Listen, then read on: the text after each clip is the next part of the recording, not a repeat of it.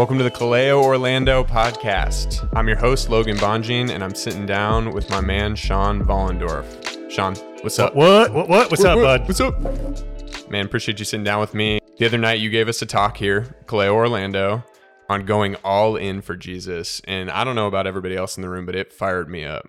Man, I wanted to sit down with you and probe your mind a little bit more just on examples of maybe people that you've seen in your life that have gone all in, maybe some other reasons as to why maybe you think people don't go all in, just putting some more meat on the bone of this idea of, man, going all in for Jesus, not just this summer at Kaleo, but beyond, into the school year, into the rest of college, and into the rest of life. So, Sean, let's start with this. Why do you think people don't go all in for Jesus? Why do you think people kind of have one foot in, one foot out, dip their toes in the water, but don't ever jump all the way in? What are some reasons do you think people don't go all in? Yeah, there are a lot of reasons for that, Logan, but I'll give you the first that comes to mind, which is this. We don't have a sense of urgency. And the reason for that is we don't realize how dangerous complacency is. We think the complacent road or the complacent path is actually the safe path. One of my many flaws is I stay up late at night watching YouTube videos. And you love YouTube. I love YouTube, man. I'm a huge fan. One of the channels I follow basically analyzes plane crashes, fatal plane crashes that have happened. Why did they happen? How did they happen? Could they have been avoided? Was it human error? Was it mechanical failure? And I was watching one the other night, and essentially there was an airline that was having more than its share of planes, birds falling out of the sky. That freaks me out. Actually, the more of them I watch, the better I feel. I mean, Really? It's an unbelievable safety record in the history of American aviation, not general aviation, small planes, but the big planes, commercial aviation. There's been one death in the last 20 years. What? And 0 crashes. That was a woman who flew out a window. Okay. When a I feel window. better. Yeah, you should feel better. She only flew out and was hammered against the side of the airplane. No, that part doesn't make me feel better. The statistics make me feel better. It's terrifying and super sad that happened to her. But man, one death in the last 20 years in American commercial aviation. Wow. That said, a lot of deaths in the smaller planes, general aviation. And this was back in the 90s in commercial aviation. And they studied this airline and said, why are they having so many crashes? And essentially what they realized is that, and this is the word they used, complacency had made its way into the culture of the engineering department and the maintenance department. And so and mainly the maintenance department. And so you had these airline mechanics who were letting small things slide. Use this size screw. Oh, I don't have that size screw. I don't want to wait and order that one because then the airplane can't get back in the air and we're losing money. So I'll go put this other one in that's really, really close and it's convenient. I have it. Yeah. It's right here in this box in front of me. It's really, really close. And it'll make for example, the windshield of the cockpit, I can screw the pane back in and it'll make it stay. But dude, one of these crashes happened. Actually, it wasn't a crash. This is the craziest story in the world. One of the screws came out of the very windshield pane that I just mentioned, and that piece popped off during flight. Going like how many miles an hour? Going 450 miles an hour. Gosh. And so now the pressure sucks the pilot out halfway. And so actually the co-captain grabbed his feet. And so there's 3 guys in the cockpit. One guy's flying the plane. This sounds fake. Like this happened? Dude, it's unbelievable. The other guy grabs his feet and holds on for like 45 minutes while they try to land at a certain place. The guy basically dies up there. It's so cold and he can't breathe. He dies. They land the plane and you find out at the very end, they interview all 3 guys. The guy actually didn't die. How? I have no idea. But dude, he is face first outside against the outside of the cockpit in a commercial aircraft for like 40 minutes while they fly through the air. That's insane. It's unbelievable. And crazy, terrible things were happening repeatedly with this airline because they got in the mechanical area where the mechanics were, they got complacent. And here's the line all of this is building up to. They said this: complacency is always 100% obvious in retrospect. Complacency is always 100% obvious in retrospect. Our coaches used to say to us in high school sports, leave everything on the field.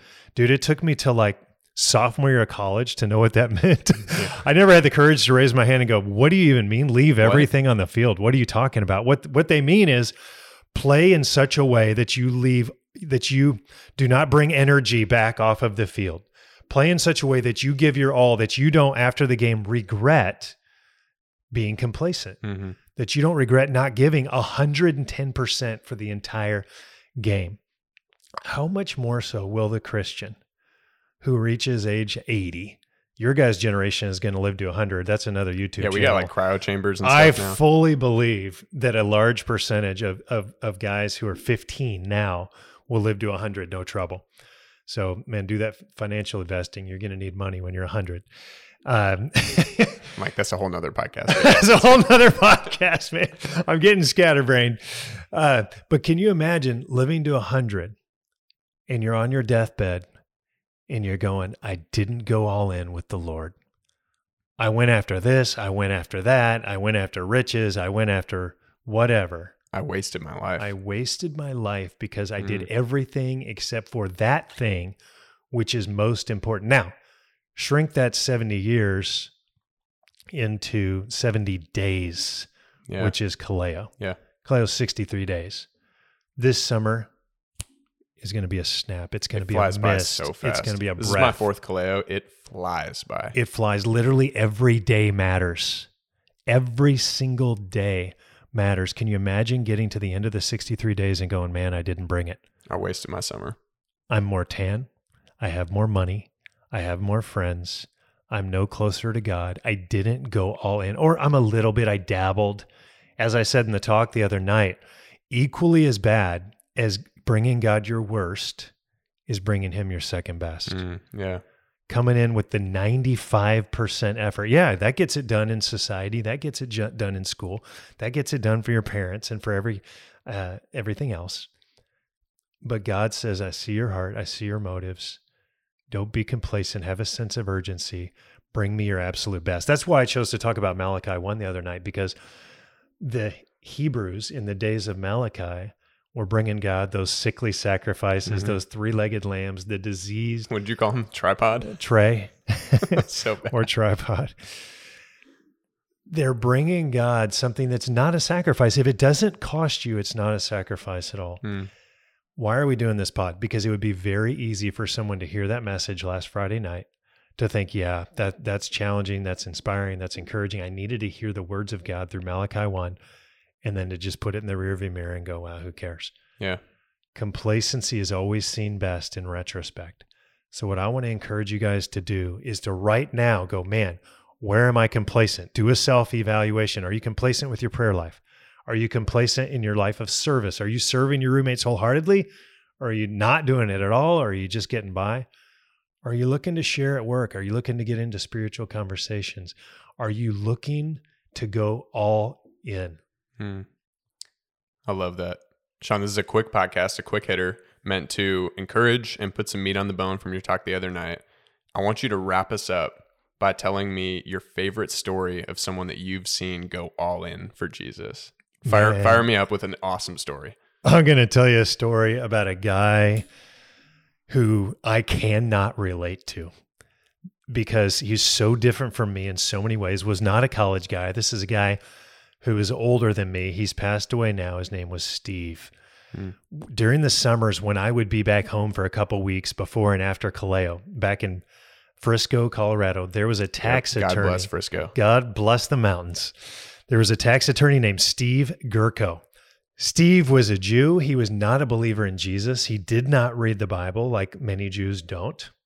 He was exceedingly rich, very successful, a womanizer, not married, and basically lived for one thing and one thing only, self. Steve wandered into a church one day, heard the teaching of the Bible, said, I'm going to try that for a year.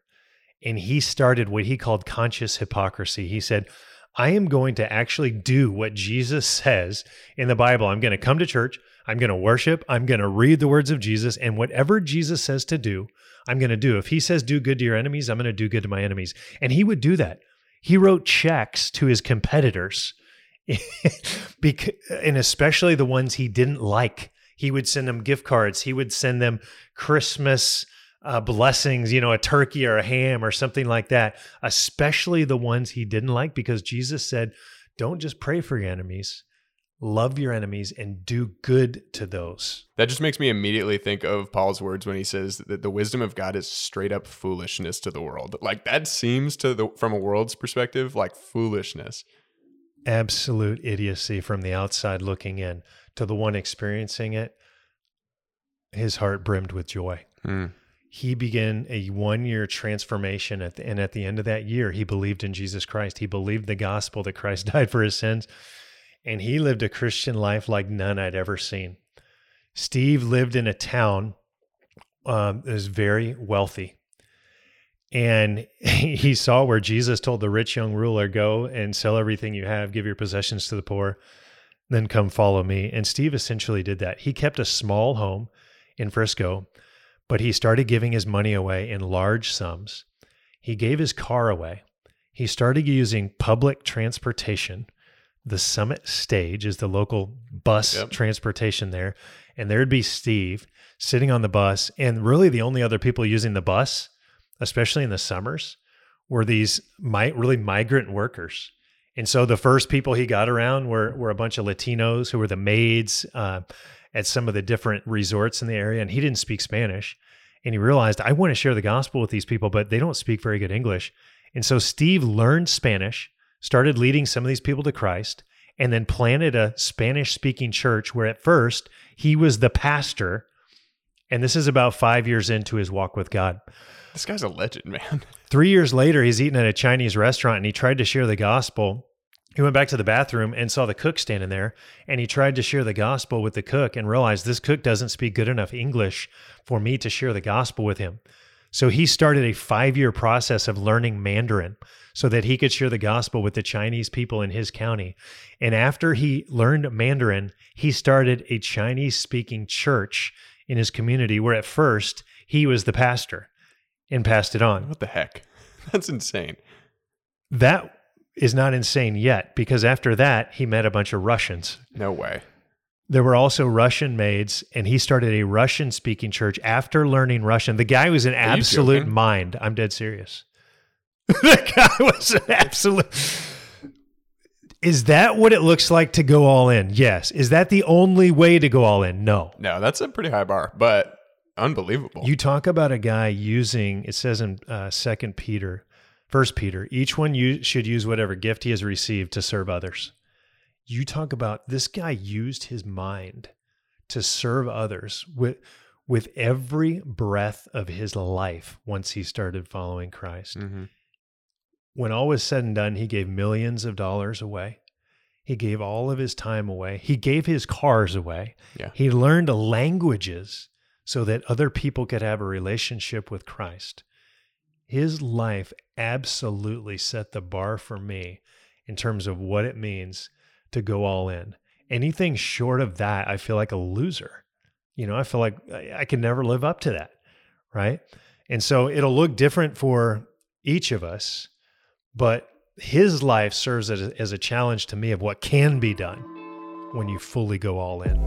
Talk about setting the pace. Man, that makes me want to run hard for Jesus.